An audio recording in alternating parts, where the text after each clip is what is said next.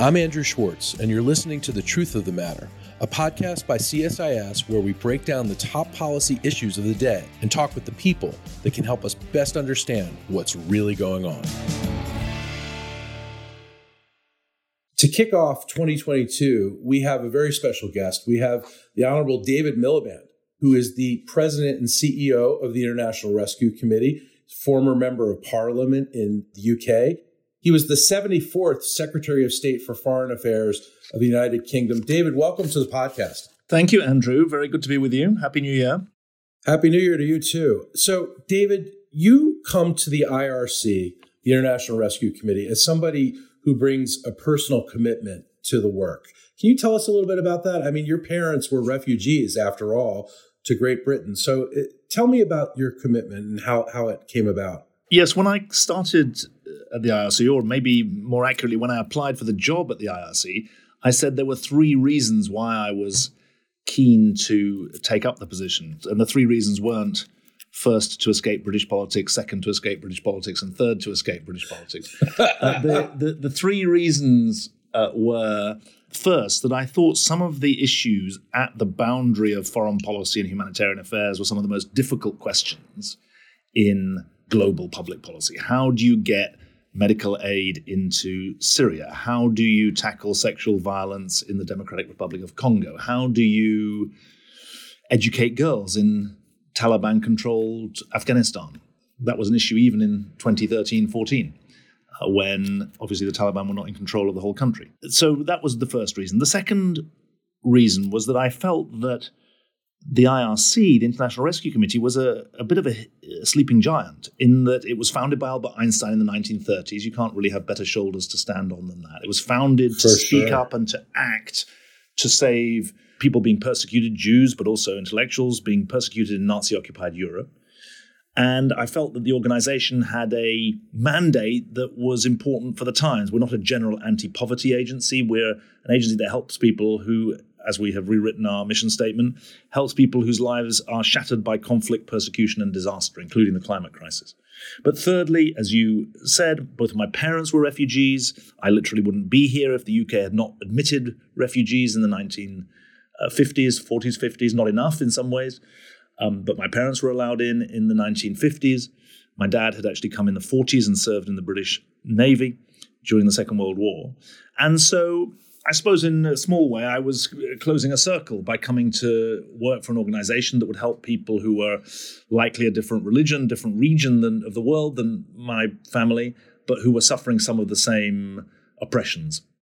It's a fascinating story. And, everybody's work is better when they bring that personal commitment. So it's really interesting to talk to you about this, David, because I know how passionate you are about it. One of the things you do as the head of the IRC is you oversee the agency's humanitarian relief operations in more than 40 war-affected countries and its refugee resettlement and assistance program in over 20 U.S. cities. It's a pretty amazing toll of what you have to deal with, isn't it? Fortunately, I've got very good people who are doing it. We're a large and growing organization for some good reasons, which is that more and more people, more and more governments are committed to the idea that our work is leading and is value for money and is effective. That's the good reason. The bad reason is there's more and more need. And we are now $1 billion a year NGO. We have 17,000 staff and 20,000 volunteers in 200 field sites around the world. And as you say, we're in more than 20 US cities, large and small. We're in Los Angeles, we're in New York, but we're in Boise, Idaho. We're opening in Spokane, Washington.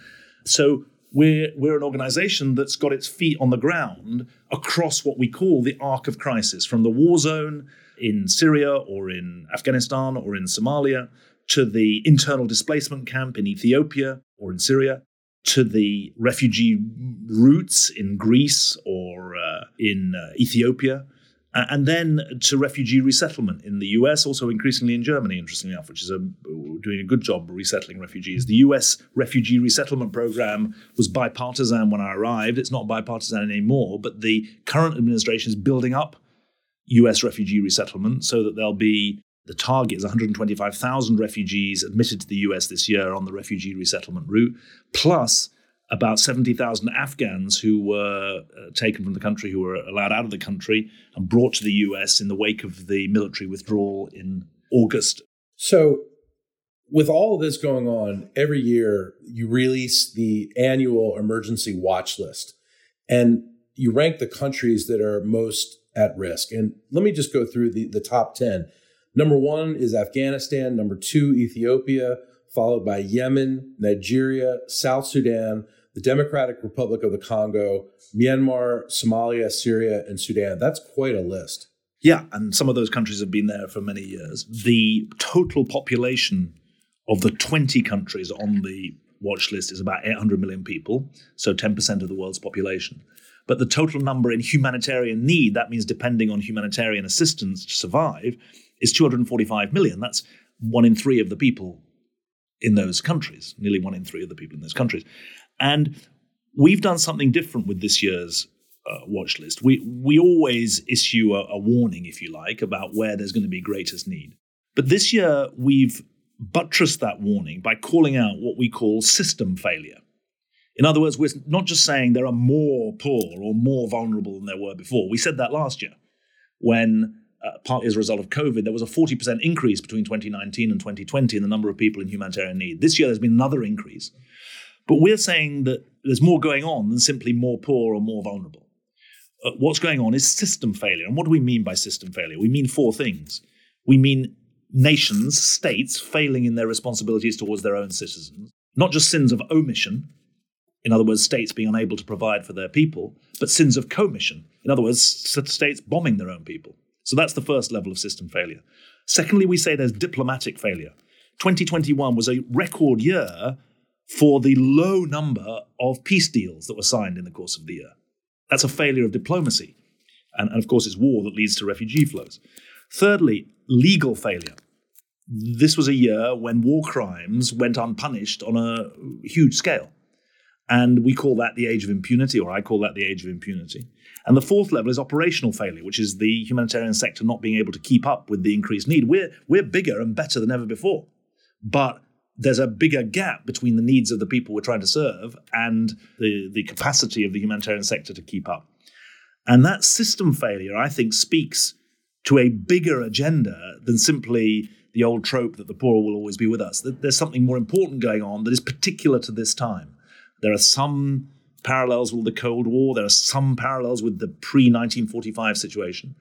But this is a dangerous moment when all of the trends are pointing towards more need and more unmet need. And we all know that when needs are unmet, there isn't just more suffering, there's also more instability that comes in its wake. And that's the prospect under a business as usual scenario. Business as usual does not mean steady state. Business as usual means things getting worse.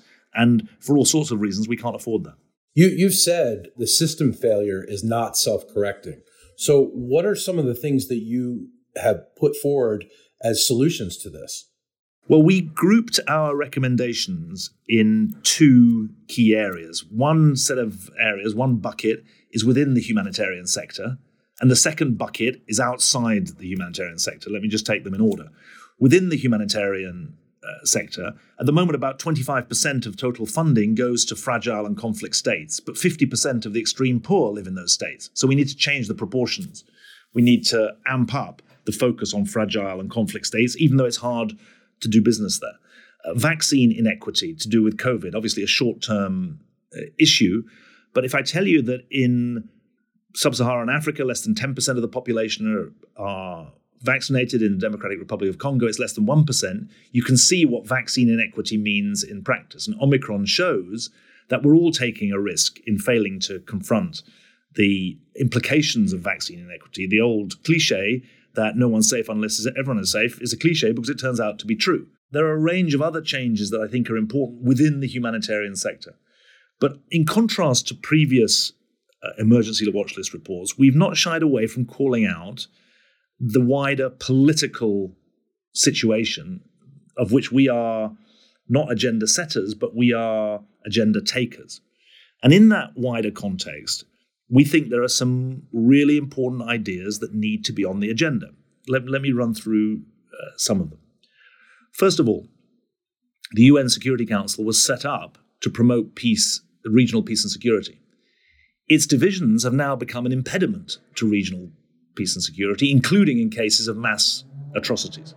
And we've therefore drawn attention to a French proposal. France is one of the 5 permanent members of the Security Council. We've drawn attention to the French proposal that in cases of mass atrocity, the veto should be abandoned. We think that if you look at not just the veto itself, but the threat of the veto and the way it strangles diplomacy, we have a very serious problem. If the apex of the international system is effectively neutered in increasing numbers of cases, which has happened in the Syria case, it's happened in the Yemen case, it's happened in the Ethiopia case, it's happened in a series of cases. And so we've said that in the limited number of cases, those where there are mass atrocities, and you can have an independent panel to adjudicate on that, then veto should be abandoned. Now, Russia's against it, China's against it, America's against the proposal. And so we don't pretend that the proposal is a silver bullet, but the fact that it's still the case that the majority of the permanent members of the UN Security Council insist that they will keep their veto even in cases of mass atrocity shows you the political gridlock that exists. Yeah, it doesn't make sense because you're not taking away their veto for everything. You're taking it for very, very specific, narrow mass atrocities. That should be something everybody agrees on. Maybe China might have a problem. But you see, this brings out the wider point. We've shown in our report what are the drivers of this 245 million people in humanitarian need. And without getting completely diverted from the solutions, we identify 3, the internationalization of civil wars. In other words, foreign powers meddling more in greater and greater numbers in civil wars, including up to 12 different countries involved in various ways in the Syrian civil war. We secondly draw attention to the fact that sovereignty is being used as a shield against accountability for violation of human rights. So there's a retreat from universal rights that were promised in the UN Charter. And thirdly, we also point to the changes and especially the fragmentation of geopolitics that is leading to some of the system failure that we have diagnosed. So in the wake of that analysis of the drivers of this humanitarian need, we think you do need to take on this veto in the cases of mass atrocities. We say that you need to have a special regime for dealing with war crimes. There is provision in international law for something called universal jurisdiction to be used to take on war criminals. It's been recently used in a partnership between civil society and the German government. We say that there should be more of that. We speak to a range of other more geopolitical issues. We, for example, say that the strangulation of aid, the denial of aid, which is itself a war crime, that needs to be policed in a way where those whose job it is to police it are able to speak out. At the moment, one of the tragedies of the current situation is both for NGOs and for UN officials, they don't dare speak out. So we recommend there should be an independent agency that's monitoring the protection and the provision of access to humanitarian aid, which is a right in international law and which is being honored not in the observance, but in the breach. So we make a range of recommendations in the political sphere or the geopolitical sphere, not the partisan political sphere, but in the geopolitical sphere, that we think would make a dent on what we see as this rising tide of humanitarian need built on a declining adherence to international statute and international law. You call for urgently helping to address the global vaccine disparity by sharing 500 million excess COVID-19 vaccine doses to reach 40% global vaccine coverage. You've referred to this situation that we're in right now as vaccine apartheid. Well, actually, I haven't. Other people have. Other people. Okay, well, it's good to clarify that. I haven't used that phrase, but there's undoubtedly grotesque vaccine inequity. Now, I think that the really important point to remember is that there are 3 parts to this equation. One is redistribution of vaccines, because as you rightly say, there are excess vaccines in the richer parts of the world. Notwithstanding the need for boosters, there are excess vaccines. Secondly, there's a need for production of vaccines in the poorer parts of the world. Now, actually, vaccine production is less of a problem than it was 6 months ago because the wheels are turning. More or less 1.5 billion doses a month were being produced in December. But there's a third element to this, without which the first 2 are meaningless, and that is alongside redistribution and production of vaccines, you need distribution of vaccines in poor parts of the world. There's no point in shipping vaccines to national capitals or to national airports if you're not able to get them out of the airport and into the towns and villages of the countries. And that infrastructure doesn't properly exist. It involves cold chains. It involves training of staff. It can cost 3, 4, 5 times as much to distribute a vaccine as to actually produce it. And we shouldn't think that's just bureaucracy. That's paying nurses to do injections in the middle of nowhere. And that's what's going to be important. It is vital that we take this seriously. We reckon that if you want to hit the 40% target in the fragile and conflict states of the IRC's emergency watch list, you're talking about 300 million doses. And that's doable, but it won't be done unless there is a real global effort on this. And to be fair to the US administration, they've got some quite positive positions on this. However, what they haven't yet found is a mechanism for rallying international attention and commitment to get this put into practice. So the Biden administration has raised the flag for about 1.2 billion doses. It's delivered so far about 300 million to COVAX. It needs to go further, but it then needs a delivery mechanism to get out into the further reaches of the world where, frankly, we're not yet at the starting gate. And if we don't do that, the result is things like Omicron pop up. Well, I think that's right, really. One's got to be careful on this, but I think you're right that essentially, if we did have a global vaccinated population, the chances of an Omicron-style blow-up would be much lower. Now, it looks like Omicron started in South Africa. The South Africans were really quick on the uptake and did the genomic sequencing very fast, but undoubtedly, the absence of vaccines for large sections, especially of sub-Saharan Africa, but not only, is very serious indeed. What about countries like Yemen? You have Yemen as third on the list. Yemen is experiencing so many crises at the same time. How do you look at a country like that? And what are some of the ways you're calling for the international community to address the problems there?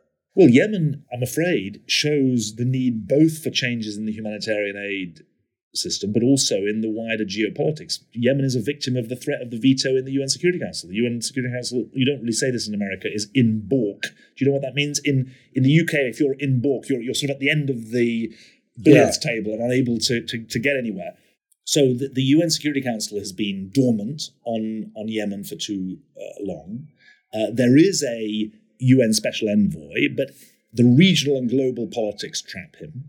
The denial of aid by both sides, which is a war crime by both sides, is real. The bombing of civilians has been real, without accountability.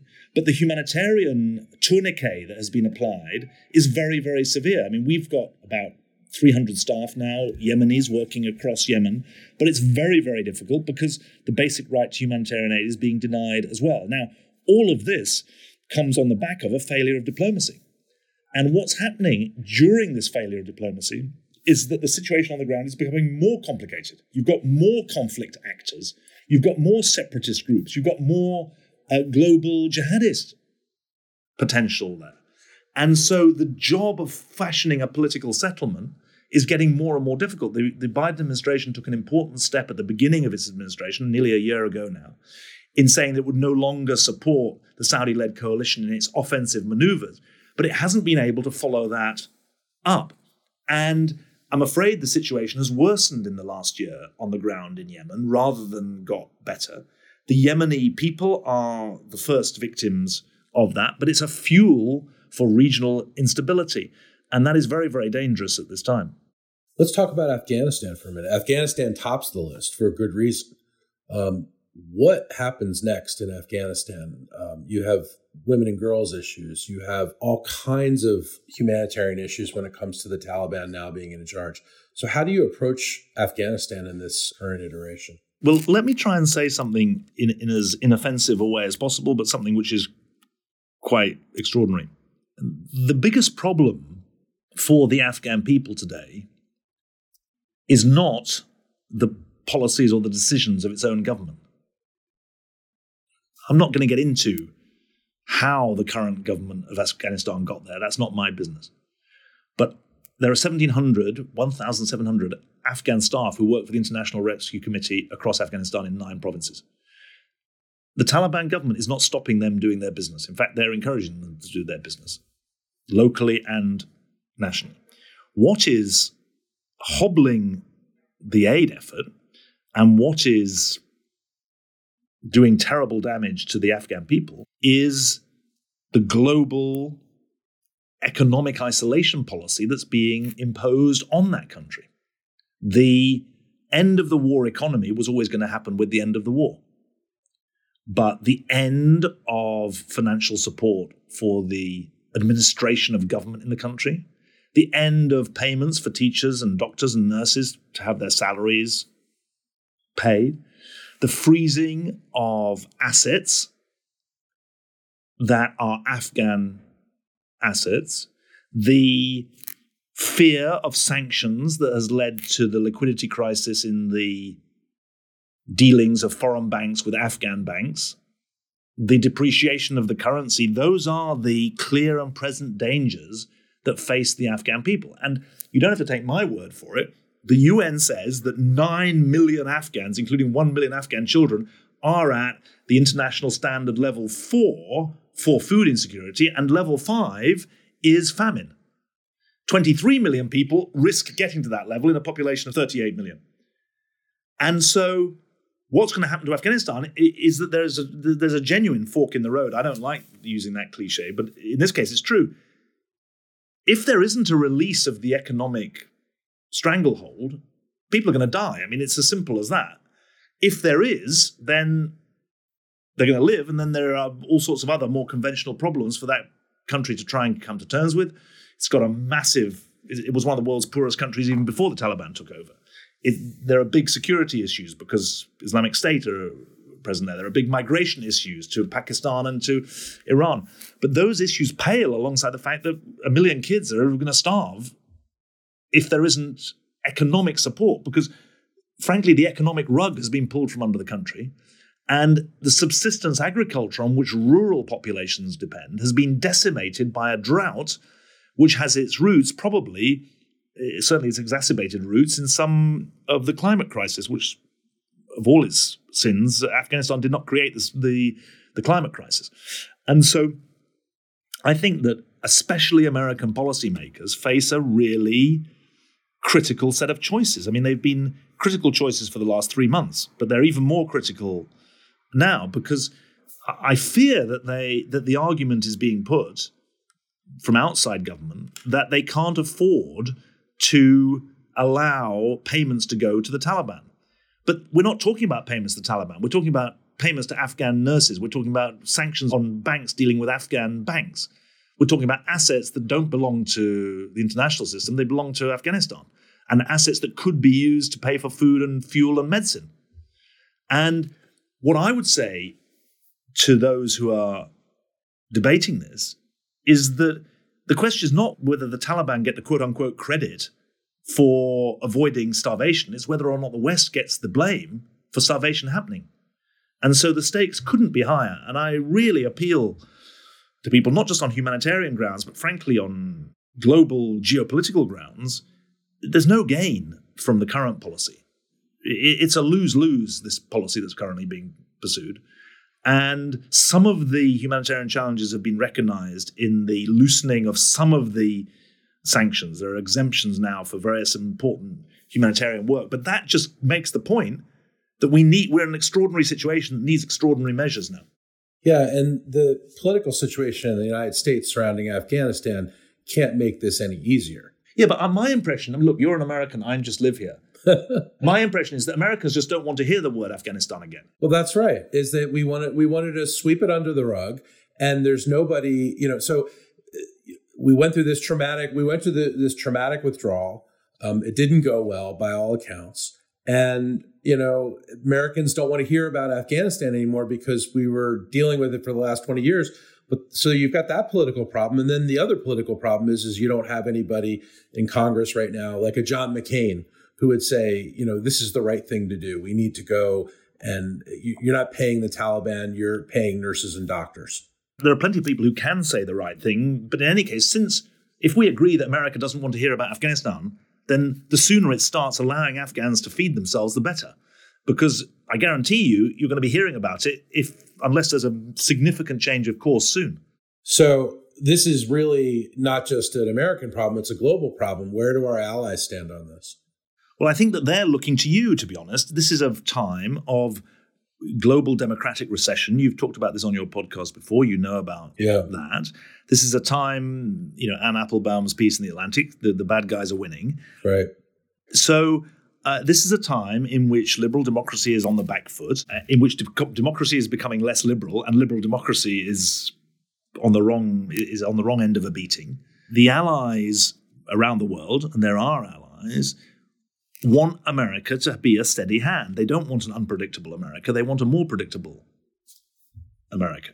And they want an America that's ready to lead, not to be the world's policeman, not to do all of the work itself. There's going to be responsibility sharing, but we're all going to share the blame of the Afghan crisis. And the bigger point is that we are one of those inflection points. There was an inflection point after 1945. There was an inflection point after 1990 and the fall of the Berlin Wall. We're at another inflection point now. And people say you can't remake the international system. And my point in response to that is, well, you're going to end up remaking the pre-international system.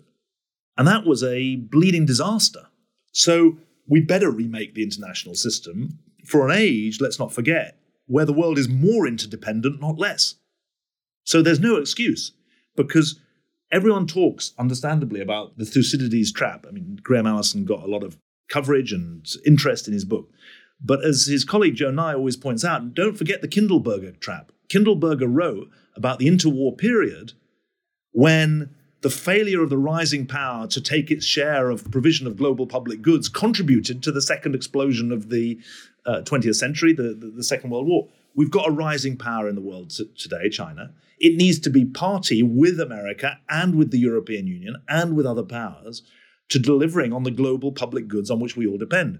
Global public goods in respect of health security, global public goods in respect of climate security, global public goods in respect of nuclear security, global public goods that hold, of economic security, that hold the world together, and global public goods in respect of the support of refugees and diplomacy. That is the appeal that underpins this watch list today.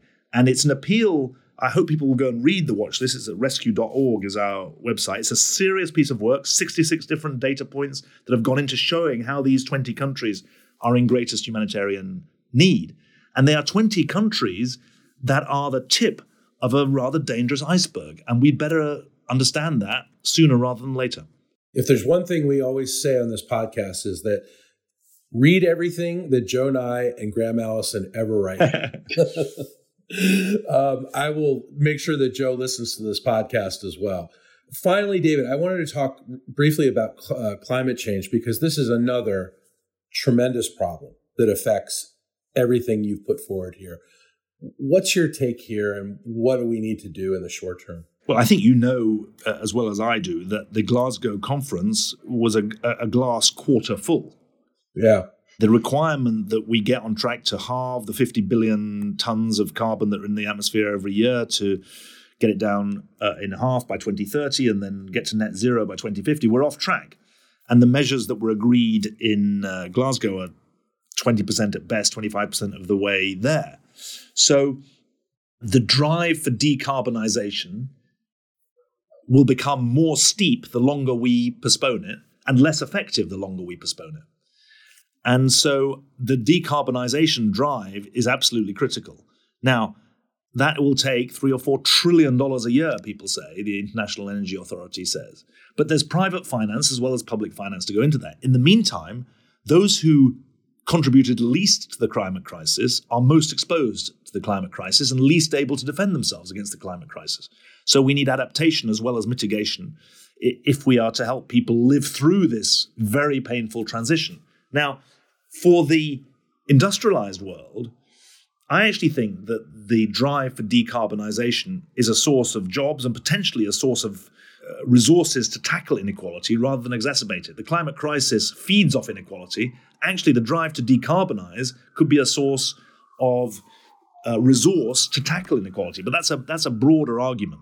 But obviously, the twin horsemen of the apocalypse here are, one, the climate crisis, two, the inequality crisis. And I think we've got to try and tackle them together. David, this has been fascinating, and I do hope everybody listening will go to the IRC's website to read this excellent report. It has so much in it that we need to study and learn from and really act on. So, David, thank you for helping us get to the truth of the matter about this global situation. Thank you very much, Andrew. Good to talk to you. If you enjoyed this podcast, check out our larger suite of CSIS podcasts. From Into Africa, The Asia Chessboard, China Power, AIDS 2020, The Trade Guys, Smart Women, Smart Power, and more. You can listen to them all on major streaming platforms like iTunes and Spotify. Visit csis.org/podcasts to see our full catalog